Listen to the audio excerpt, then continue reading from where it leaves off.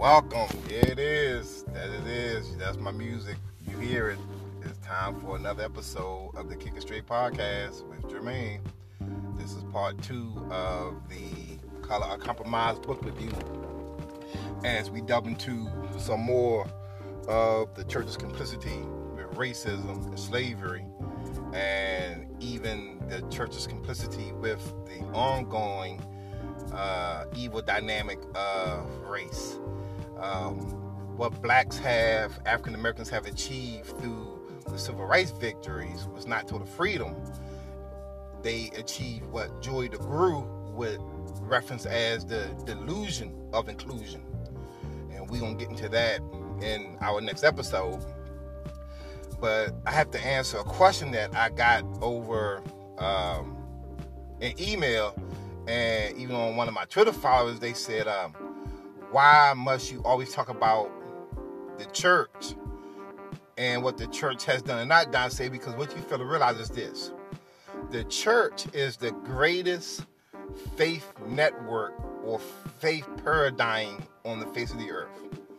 So when people stamp the Trinity, God, Jesus Christ, and the Holy Spirit's name on something, that carries more weight than any other faith network. Whether it be the Baha'i faith, the Mormon faith, the Jehovah's Witness faith, the Muslim faith, and there's many branches. But when you say Jesus and God ordained this, and the Bible says this, or the scriptures don't say anything against this, you're putting what you believe to be the creator intellect who made the earth and the world as we see it, you seeing that God ordained the racial animus we have between black and white Christians. And so that's why I must talk about it. As Martin Luther King Jr. one time was answering a question like why he always talking about America, he says, because I'm just trying to make America honor what she said on paper in the Declaration of Independence. And I'm the same way. I just want the church to honor what they think they preaching out the Bible. I just want them to understand that a lot of what these white evangelicals say or don't say in their complicity is complicity with racism. And that you're basically doing, white evangelicals basically dishonor the Word of God. And they dishonor the church. But the fact of the matter, white evangelicals cater to a section of people who cannot think properly. It's allowed to grow on and go on. So let's get into the book. On page 33, he starts talking about the African slave trade in America in deeper detail. And he says the British colonists had not requested slaves, but the Dutch ship had stolen the Africans from a Portuguese slave trading ship called St. John the Baptist and were looking for a place to sell their cargo. As historian Gregory O'Malley explains, the arrival of African captives had less to do with planters' demand for enslaved laborers than with the privateers' desire for a market in which to vend stolen Africans. Prior to the arrival of Africans in the British colony of Virginia, Europeans had been transporting enslaved Africans to the Americas for more than 100 years. Haiti and Jamaica, as well as South American countries such as Brazil, used millions of Africans to work on farms producing rice, sugar, and coffee. In fact, these other regions received far more enslaved persons than North America ever did. An estimated 10 to 12 million slaves was bought across the Atlantic, and the majority ended up in the Caribbean or South America.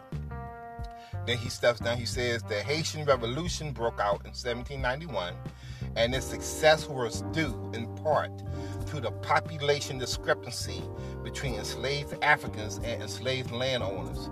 Let me just stop here and talk about the Haitian Revolution. Well, El San Overture. This is the only revolution you don't hear a whole lot about in the American church, of course, black or white, And this is the only revolution you don't hear about in American educational processes. And you know why? Because this is the only successful time in history where black folk rose up and slaughtered and killed their white oppressors and enslavers on a large scale. So they don't want you to hear about that. This was the one that's he basically gained their freedom through the bloodshed and the murder of white evilness, because it was a colonized country with black bodies being the foundation of that colonized country, right? So that's why you don't hear too much about the Haitian Revolution and all that took place over there. And then on page 34, he says, by the mid-17th century, some Africans lived as free people and worked in a variety of professions. A few, like Anthony Johnson, became wealthy enough to own land and to buy enslaved Africans themselves. The life of an indentured servant was not a desirable one, but it was not always permanent, nor was it limited to Africans. Indigenous people and Europeans could become indentured servants also. Although many Africans arrived as enslaved persons, colonists sometimes permitted them certain rights, such as earning their own money, purchasing their own family's freedom, and learning skilled trades.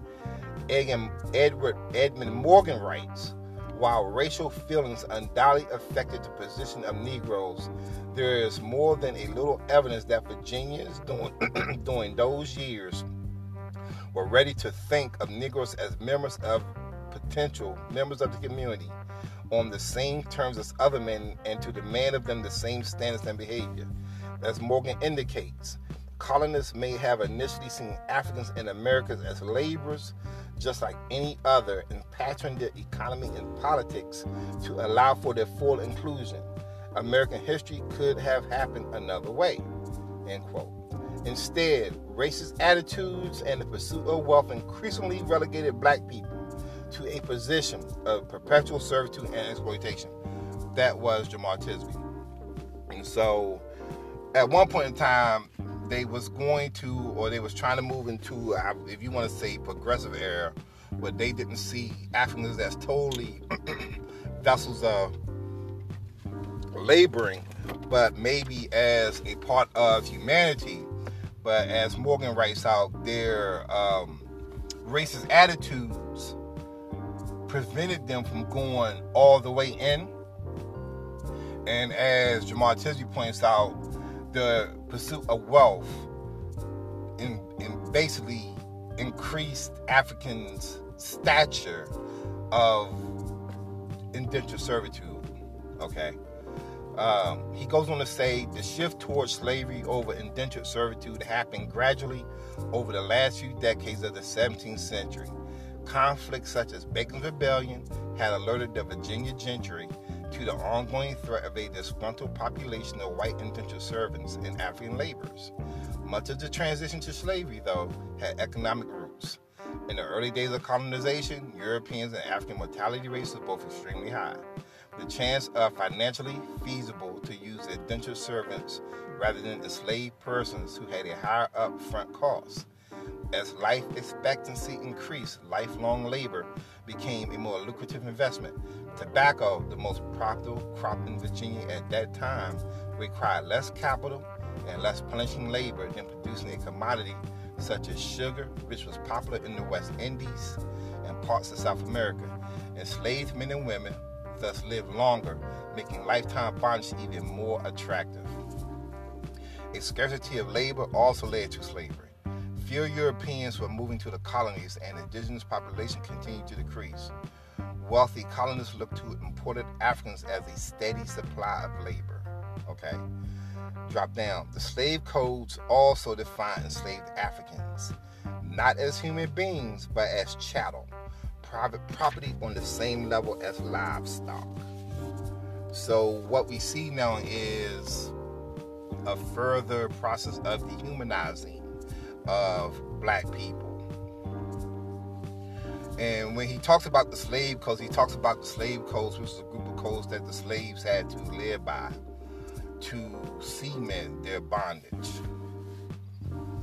And then on page 36, he says, in the baptism of the early modern Virginia, historian Rebecca Ann Goetz explains how Europeans on the Atlantic coast of North America developed religious and racial categories in tandem.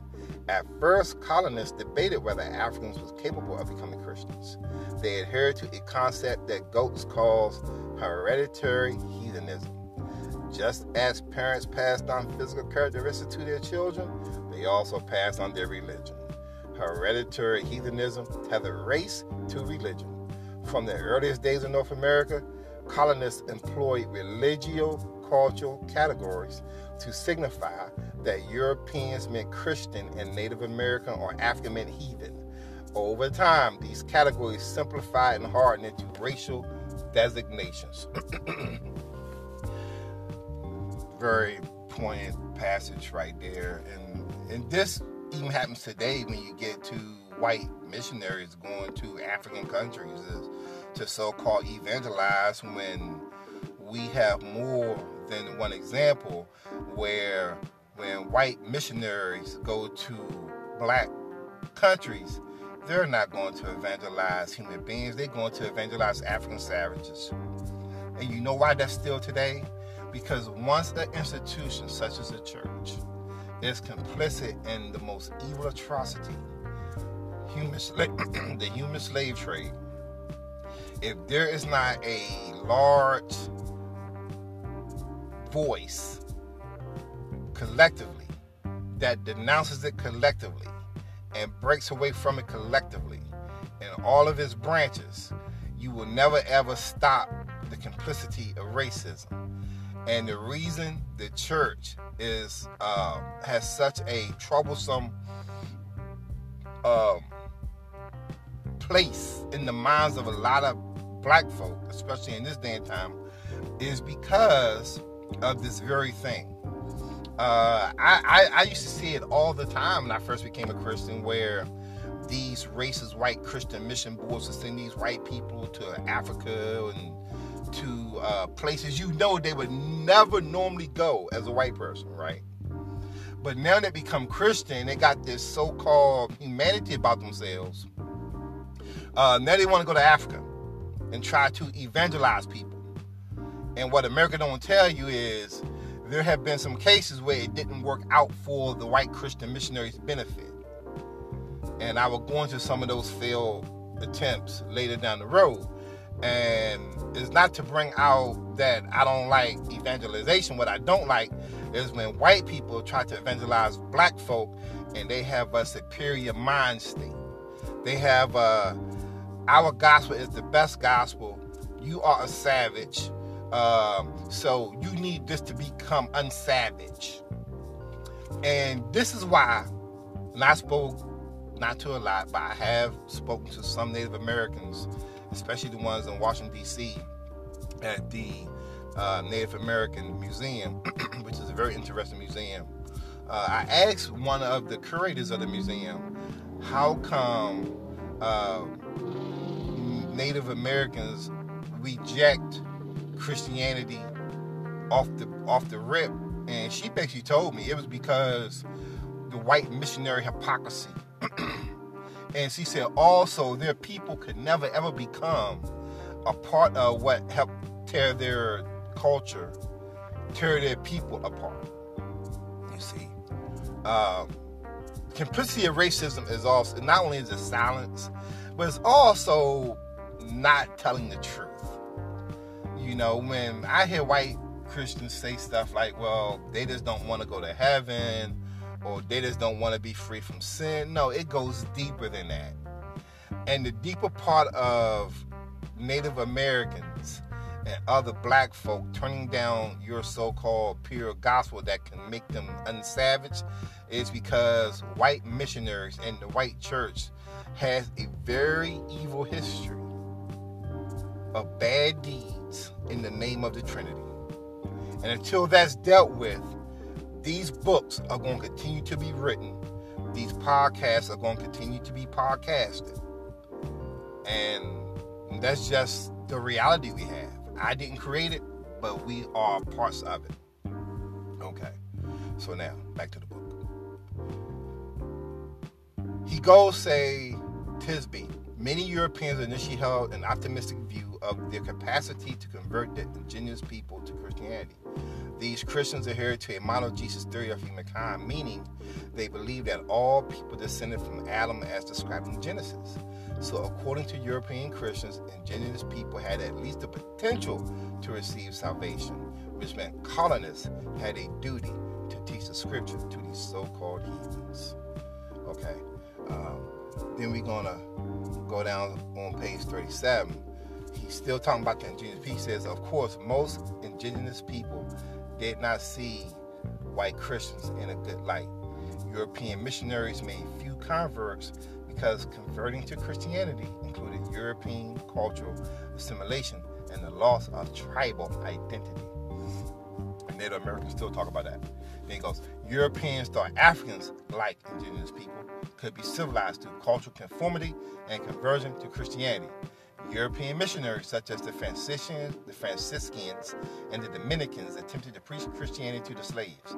It must be noted, however, Europeans did not introduce Christianity to Africans. Okay, let's get that straight right now. And I be trying to tell my white friends this all the time. It must be noted, however, that Europeans did not introduce Christianity to Africans.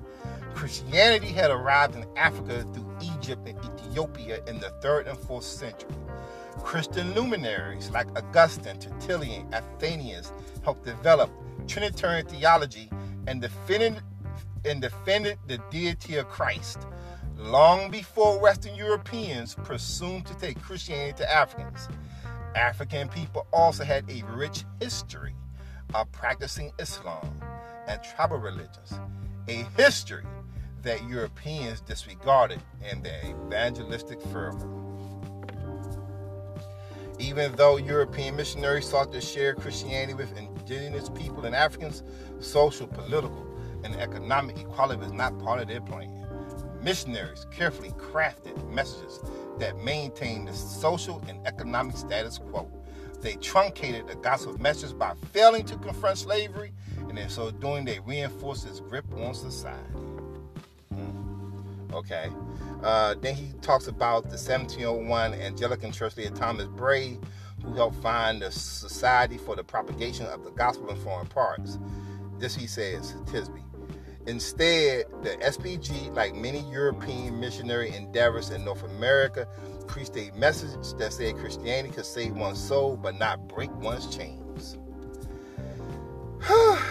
I could rattle off 5 scriptures off the top of my head if I wanted to, but I'm not. That talks about that Jesus and that message comes to break one's chains. Whether that be your sinful chains and even your physical chains. So it's always interesting to me that, again, the evangelical church likes to gloss over this.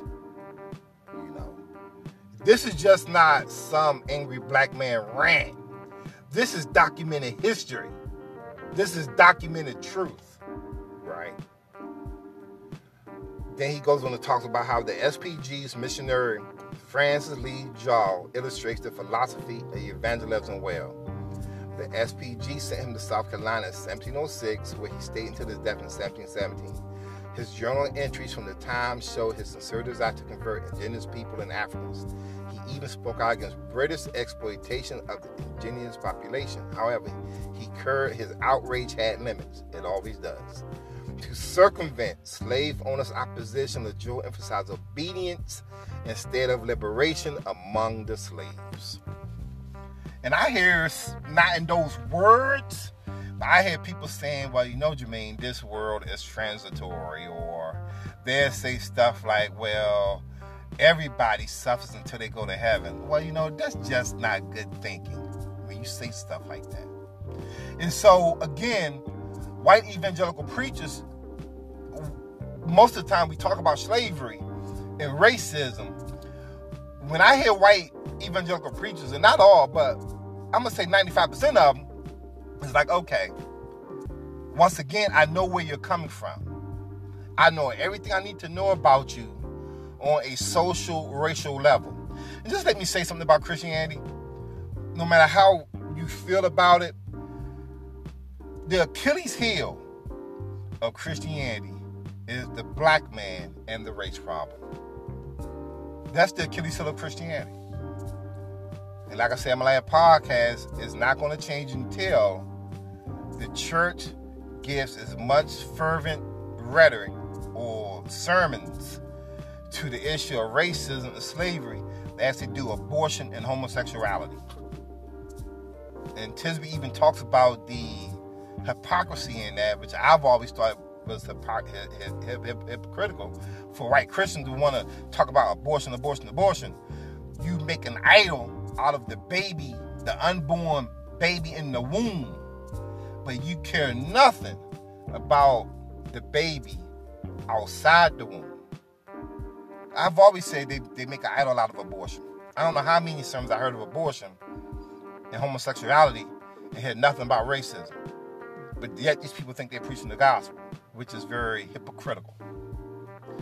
Tisby goes on page 39. Europeans crafted a Christianity that will allow them to spread the faith while confronting the exploitative economic system of slavery and the emerging social inequality based on color. Then he goes on a head titled Deconstructing Race. This chapter begins with the premise that race was constructed.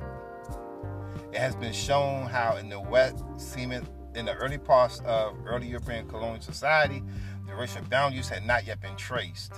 It took decades for patterns of unfree labor to harden into a form of slavery that treated human beings as chattel and dictated a person's station in life based on skin color.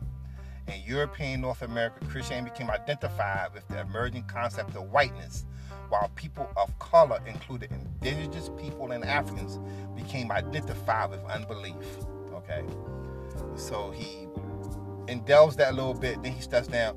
The fierce urgency of now, okay, to borrow a phrase from Martin Luther King Jr. demands a recognition of the ways Christians from before the founding of the United States built racial categories into knowledge, into religion. The fierce urgency of now, as he says, to borrow a phrase from Martin Luther King Jr., demands a recognition of the ways Christians from before the founding of the United States built racial categories into religion. That knowledge must be turned toward propagating a more authentically biblical message of human equality, regardless of skin color. Okay. Going on to chapter 3, under the title, Understanding Liberty in the Age of Revolution and Revival. The Declaration of War for Independence. English philosopher John Locke was raised by Puritan parents who instructed him in the Christian faith and taught him about the natural rights of humankind. He published an explanation of his political philosophy in 1689, works entitled Two Trespasses of Government. In it, he wrote that natural law teaches all mankind who will be consulted that being all equal and independent, no one ought to harm another in his life, health, liberty, or possessions. For men being all the workmanship of one omnipotent and infinitely wise maker, they are his property. Nearly a century later, Thomas Jefferson picked up on Locke's language and wrote about the inalienable rights of human beings when he penned the Declaration of Independence. According to Locke, the two trespasses of government, the government exists by the consent of the people. If the people determine that the laws of a commonwealth are contrary to their interests, then the consent they have given to political officials must necessarily be forfeited, and the power devolve into the hands of those that gave it, who may place it anew when they shall think best of their safety and security. Colonists in America would soon adopt this political philosophy to justify the rebellion against the British government. Page 42, he says, the Declaration of Independence, first drafted by a slaveholder named Thomas Jefferson, captured the spirit of the revolution in its opening words. We hold these truths to be self-evident, that all men are created equal, that they are endowed by their Creator with certain inalienable rights, that among these are life, liberty, and the pursuit of happiness. Yet Jefferson as with so many of his day, did not consider black people equal to white people. Few political leaders assumed the noble words of the Declaration applied to the enslaved. End quote.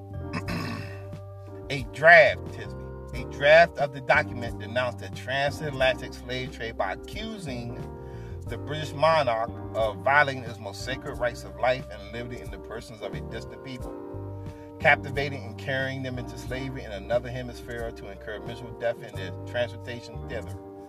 The anti-slavery cause was excised from the final draft of the Declaration due to objections of the delegates from Georgia and South Carolina, as well as some northern states that benefited from slavery. Very interesting. Okay, then under the Great Awakening held both promise and contradiction when it came to the African population in the colonies. Prior to the revivals of the mid-1700s, few enslaved Africans converted to Christianity. White enslavers feared that evangelizing would plant the troublesome seeds of liberation in the minds and hearts of the chattel.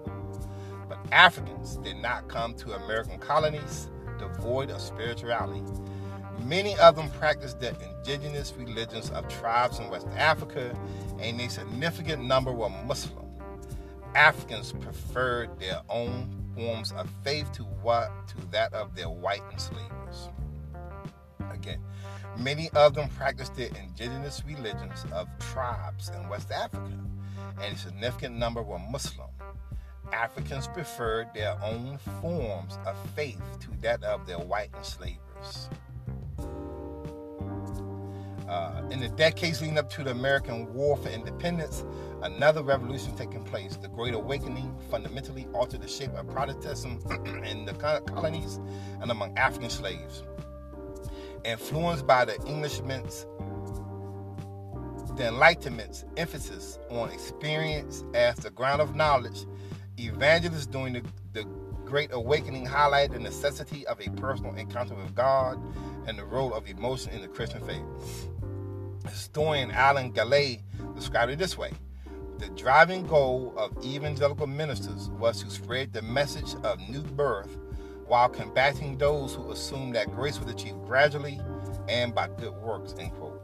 In contrast to more staid forms of worship practiced by Anglicans, Dutch Reformed congregations, and Presbyterian churches, the Great Awakening moved American Christians toward more informal and less structured forms of worship. Okay, let's skip down some more. Enslaved Africans did not merely adopt Christianity, they made it their own. Aspects of the faith, such as the notion of rebirth, baptism by immersion in water, and emotional expressiveness, resemble African traditions. For example, enslaved people in the South adopted a practice from West Africans known as the ring shout. I witnessed this. Worshippers got in a circle and rotated counterclockwise as they sang, danced, and chanted.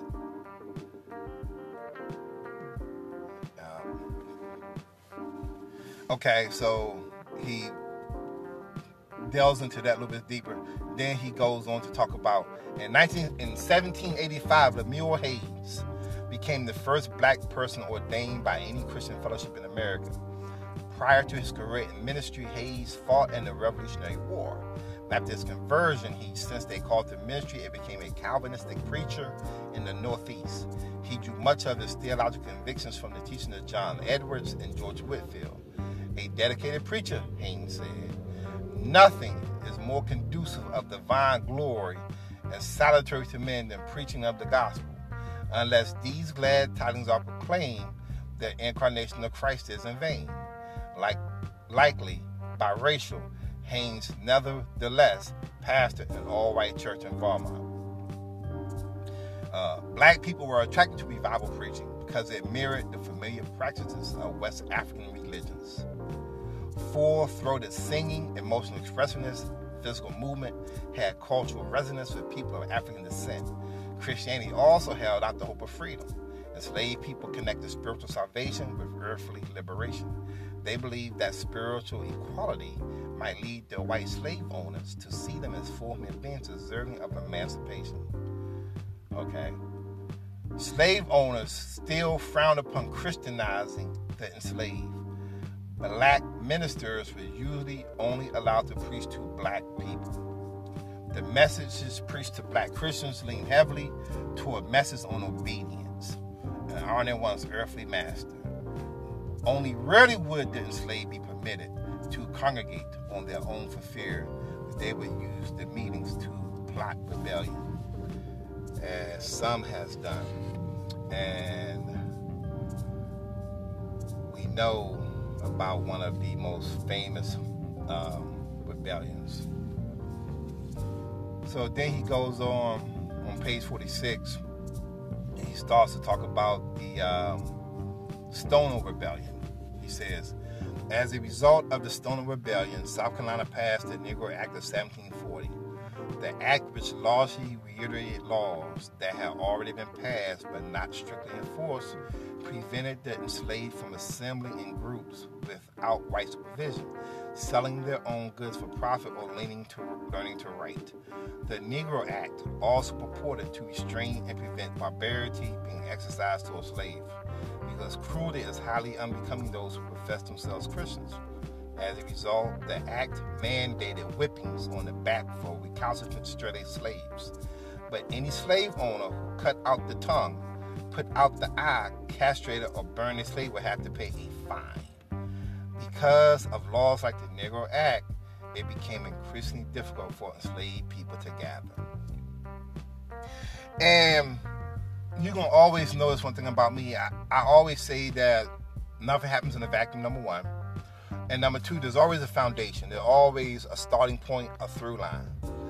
And much of, if not all, but much of black people's current problems today has its foundation or starting point or through line in slavery and dealing with the white church taking the so-called white gospel to Africa to evangelize these so-called black savages.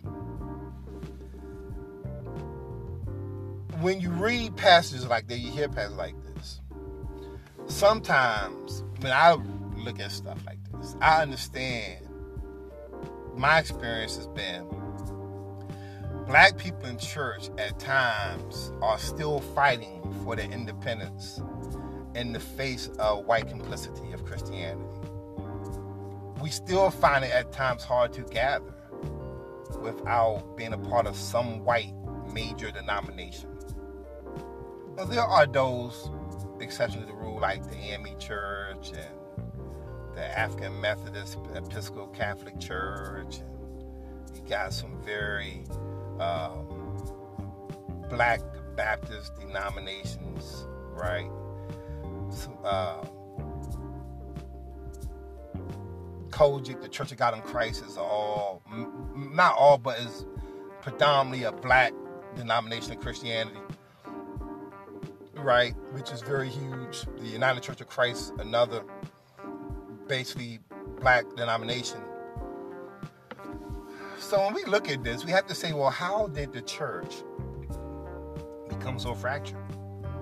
How did the church become so split along racial lines? And they became so split among racial lines because of everything I have read to you and everything Jamal Tisby has written and researched, right? Nothing just happens. And the simple answer that some Christians want to give, oh, it's man's sinfulness. Well, that's first grade. That's just first grade. You have to get past that. You have to go deeper than just saying, oh, it's man's sinfulness. Because when you say that, you get white people off the hook. You get white churches off the hook. You get white denominations off the hook. And they still deserve to be on that hook until there is a clean break collectively, which there isn't. Okay? Before I end, I want to deal with his section of the book he starts dealing with George Whitefield and Jonathan Edwards. Okay. More than any other two preachers, George Whitefield and Jonathan Edwards symbolized the spiritual revival that took place in the 18th century. Whitefield, an Anglican minister from England who was influenced by John Wesley, became what historian Harry Stout called the first intercolonial religious celebrity. He usually preached outside because the throngs who gathered to hear him were too large for any church building. Whitefield had been trained in theater and used his experience in drama to captivate his listeners, modern-day T.D. Jakes. Most preachers at the time read highly doctrinal sermons from a manuscript. Whitefield's theatrical narrations appealed to emotions in a way that established Christian leaders usually frowned upon. The dynamic preaching of revivalists during the Great Awakening broadened its appeal to include the lower economic class of whites and the enslaved. Whitefield was more moderate on race than many of his white contemporaries. He excoriated enslavers for the physical abuse of slaves, calling them monsters of barbarity. He expressed ambivalence about the practice of slavery itself, but he had no doubts about how masters should treat their laborers. Unsure of whether it be lawful for Christians to buy slaves, Whitefield was positive that it is sinful when bought to use them as though they were brutes. The worst abuse in Whitefield's view was some enslavers' refusal to allow the enslaved to be evangelized.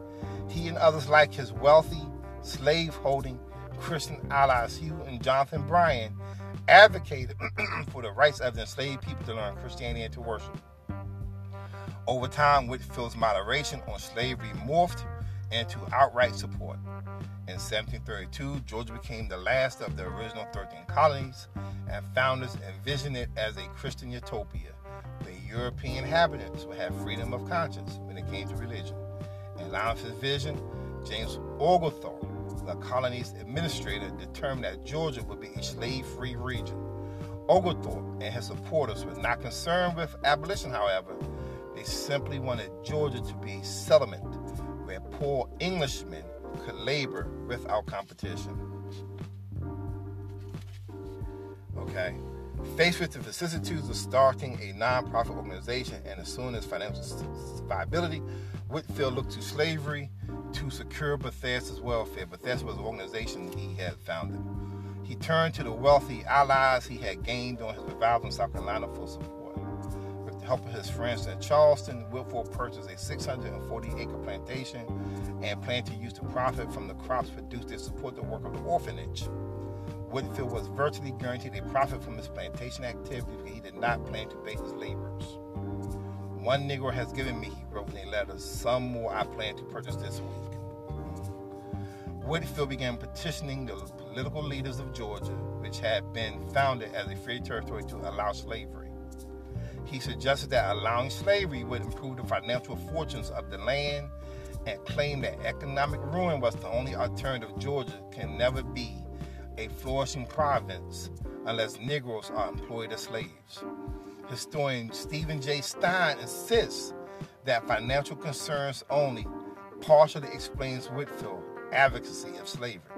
The focus upon contrast and change in his ideas, which has dominated discussion to date, obscures a most significant feature of his thought, namely his deep-seated fear of the blacks. The economic impulse for slavery can never be separated from the racist ideas that typecast enslaved Africans as dangerous and brutish. Whitefield and countless other white Christians embedded beliefs that encourage fear and suspicion of African descended people. That's just major. And it's very interesting that white evangelicals, in their complicity today, in their hypocrisy, always want to bang on Martin Luther King sleeping with all them freaky white women on the road, but they don't want to talk about George Whitefield. They try to wrap that undercover. You see what I'm saying? They try to brush that down their little sewer. And very interesting. He going to say, a few months after the Stonewall Rebellion in September of 1739, Whitefield and a party of companions made their way through South Carolina. On a dark and moonless night, they stumbled across a group of enslaved black people. One of Whitefield's companions asked for directions to the gentleman's house. whither we will be directed. But the group of blacks seemed not to know the person or the location of his home. From these circumstances, one of my friends inferred that these Negroes might be of those who lately had made an insurrection in the province and were run away from their masters. After that, Whitfield party quickened their peace fearfully, expecting to find Negroes in every place.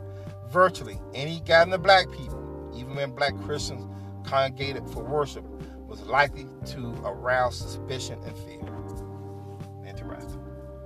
Now, moving on to Jonathan Edwards. White evangelicals love Jonathan Edwards. Let them tell it, he is the most brilliant Christian ever. Let them tell it, he was the most greatest intellectual, philosophical, doctrinal mind that the church has ever produced. And some of that is right there, right?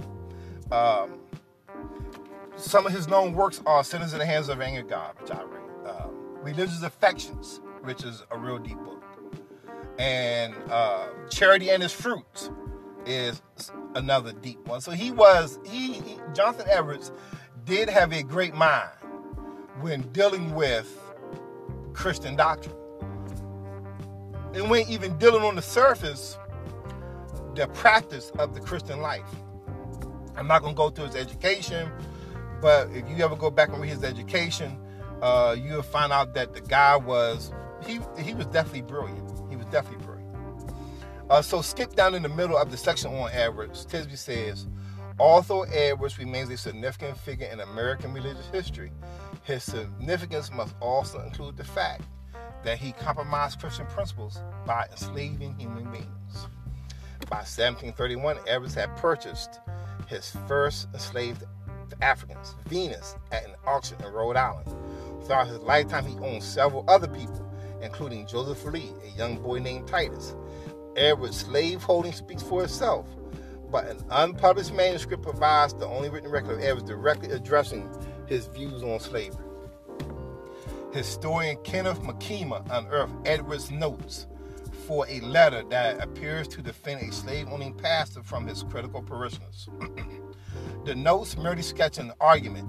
Edwards did oppose the African slave trade for evangelistic reasons, knowing that it would make Africans more resistant to the gospel. But he never objected to slavery in general. The theologians seemed to accept slavery, so as long as masters treated their enslaved person with dignity on the basis of slavery's apparently tacit acceptance in the Bible. Edwards did not believe, as some Christians did, that enslaved Africans did not have souls or could not accept Christ.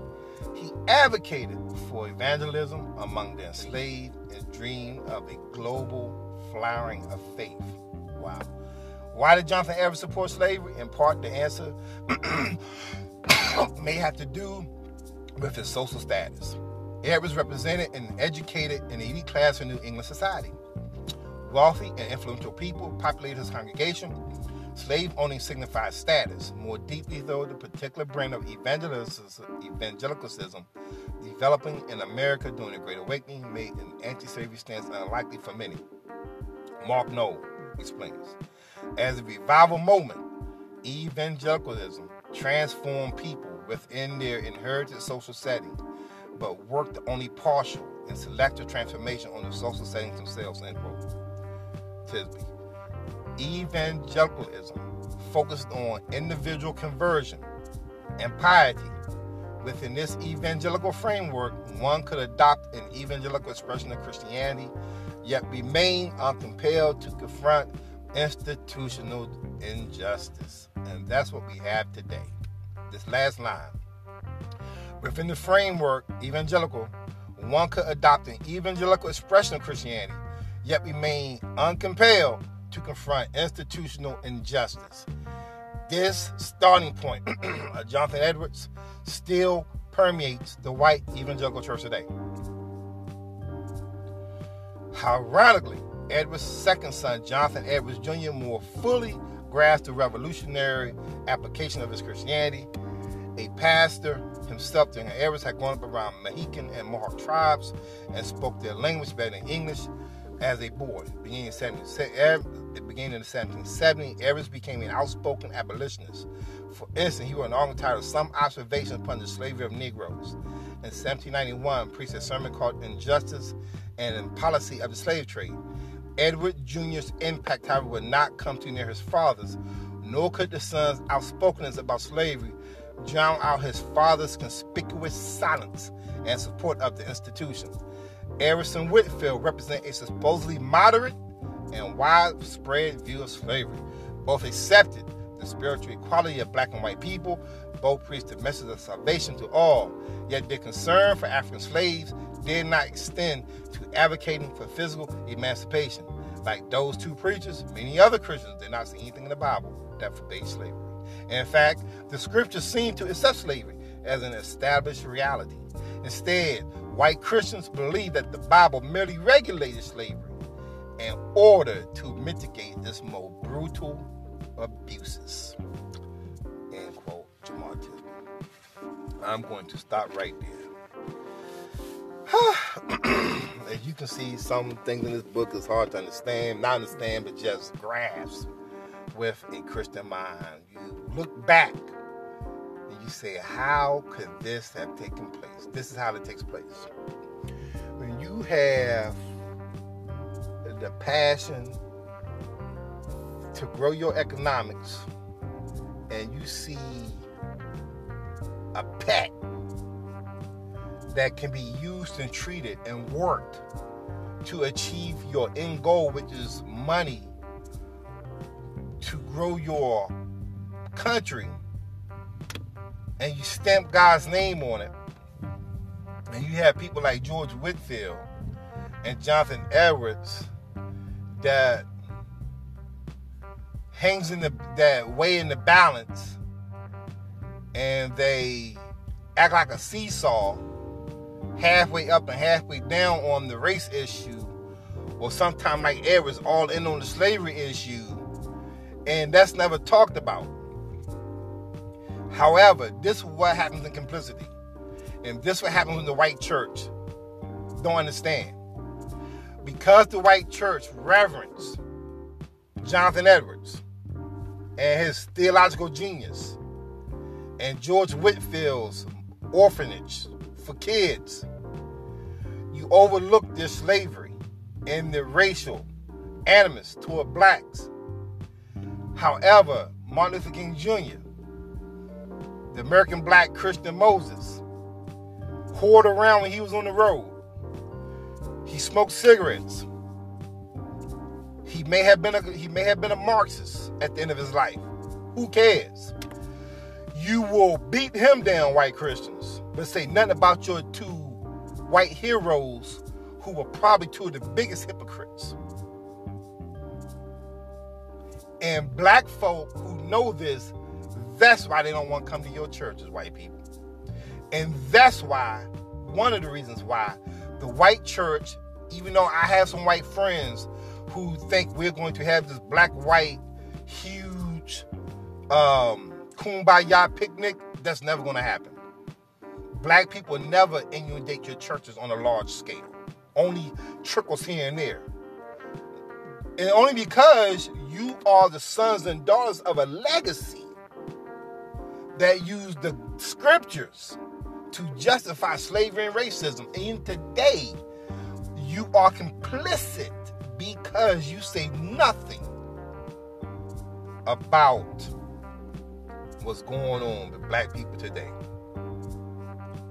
You take your heroes, you raise them up and you quote them, and you preach sermons on their birthday or whatever, on their death day or whatever, about how great they were when it came to biblical exposition, but yet you say nothing about other people who may not have been so-called great exposition, but they stood for racial solidarity, they stood for social justice. That's why the church can never be unified. And it will never be unified. Because the white church needs to deal with their own sins of racism. Now, that's the black church got some problems. Oh, you better believe it. The black church have a lot of horror philandering preachers. We have a lot of snakes. We have a lot of prosperity profiteers that financially, emotionally rape women every Sunday. They rape their parishioners every week through these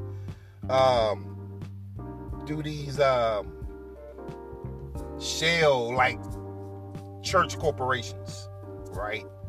These Bernie Madoff Ponzi schemes. A lot of black church has been overtaken by these Ponzi schemes and this emotional tidbit preaching to women's loneliness and needs, and preaching to the black man's emotional problems. Yeah, the black church got problems. But the white church, your problems, I think, are much more bigger, buddy. We got to deal with that. That's the kick out from the Kick It Straight podcast. You can reach me on my social media, Jermaine Finley. Instagram, bad71man@gmail. And my Twitter, @Jermaine Finley. Questions, comments, my email is FENBAN72@yahoo.com. Questions, comments, negative, good, I don't care. I listen to it and even reply. Well, until the next time, be